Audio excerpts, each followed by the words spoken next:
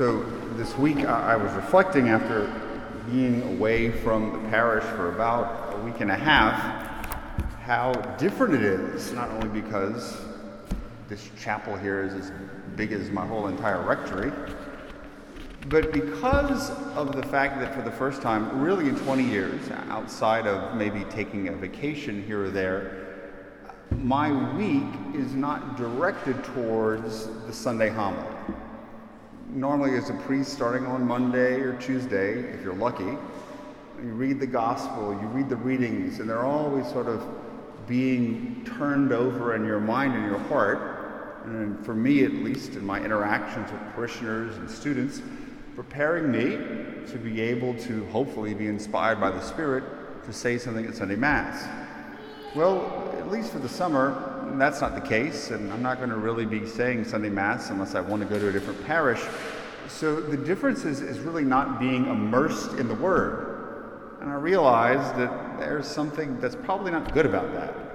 So at the beginning of the week, or maybe at the middle of the week, picked up the Gospel and started praying about it and thinking about it in the hopes that, hey, I'd be preaching today, and maybe to keep myself accountable, even record a few reflections to put on the podcast.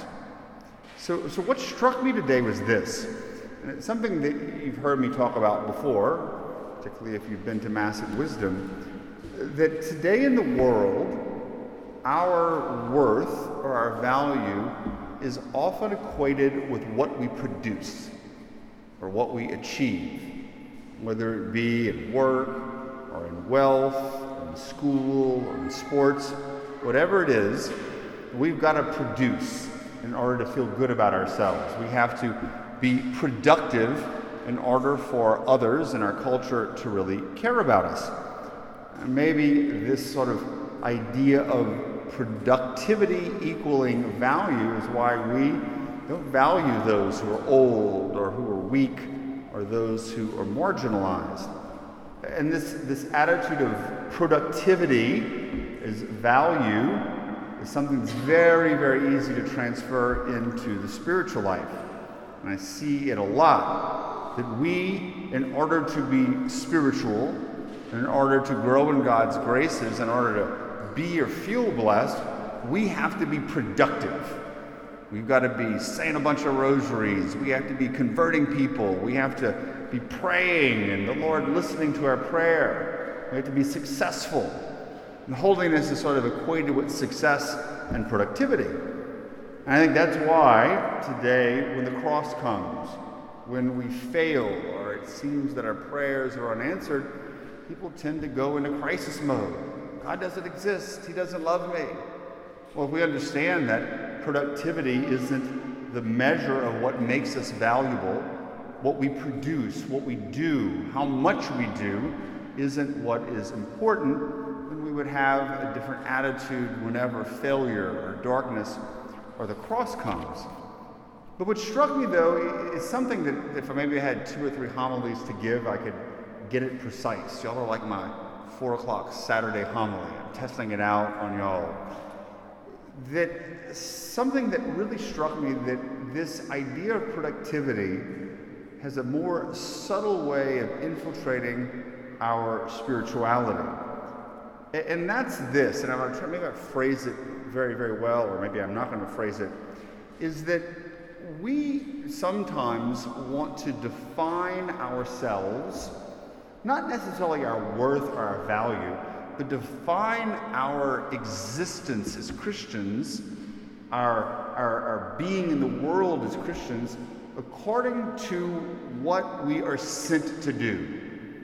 Yeah, in a certain sense, according to the things that we achieve, but more of our mission, our vocation. I'm defined by where I am sent, the task that I am charged to accomplish. People are always asking, I want to know what God wants me to do with my life. What is my mission? What is my vocation? What am I supposed to do? And there's validity to that. We look at the first reading.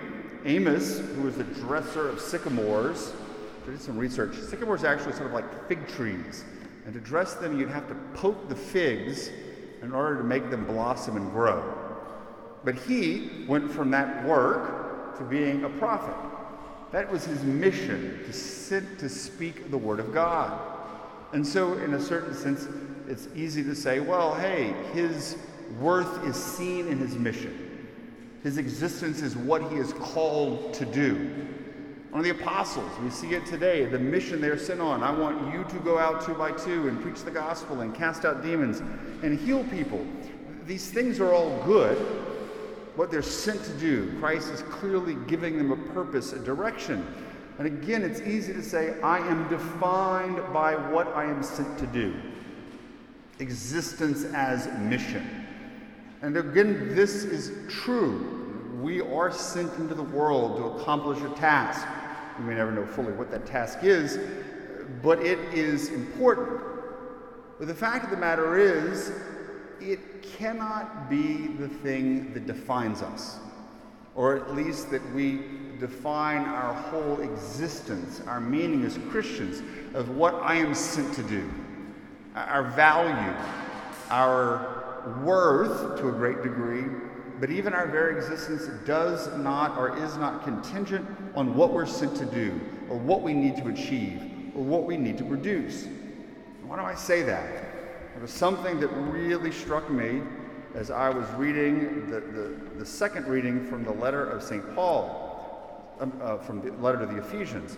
It's a rather long reading, but there's something that, at least for me, really did jump out. I'm going to find it right here. When Paul says that in him, in Jesus, we are also chosen.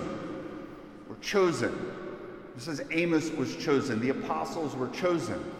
It's important to be chosen. The Lord has chosen me, and he has sent me to achieve a certain mission. This is crucial. We're destined in accord with the purpose of the one who accomplishes all things according to the intention of his will. God's will is going to be accomplished so that we might exist for the praise of his glory. Our very existence, our being rather than our doing, our existing here and now, regardless of where we're sent, of what we're called to do, of where we're going to go, our existence, we exist for the praise of God's glory. Our simple being as adopted sons and daughters, our very existence, sitting there in the pew, not really achieving anything, not necessarily falling asleep during my homily, but being, we give praise to God's glory. Now, what does that mean? It's a phrase that St. Elizabeth of Trinity, the Carmelite mystic who really emphasized the interior life, she said she wanted her life to be a praise of glory. And probably John of the Cross, the other great Carmelite saint, talks about this and defines it the best way, is that we're called in our lives to be altars of sacrifice.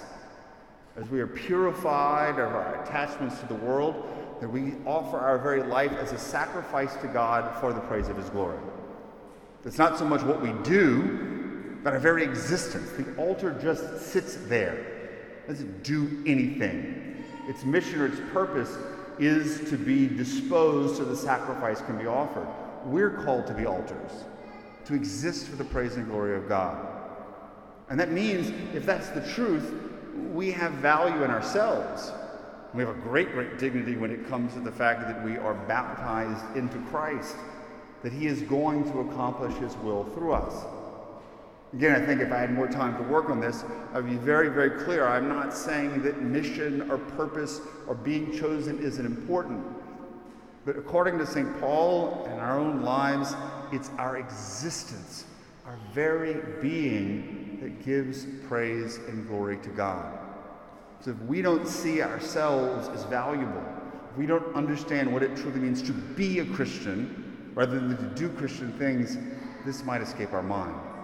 And so as we move to the altar, the very existence is there to be praised and to give praise and glory to God. Put our own lives on the altar and allow the Lord to take up our life as a sacrifice so that he can do the good work in us as we exist to be the praise of his glory. Amen.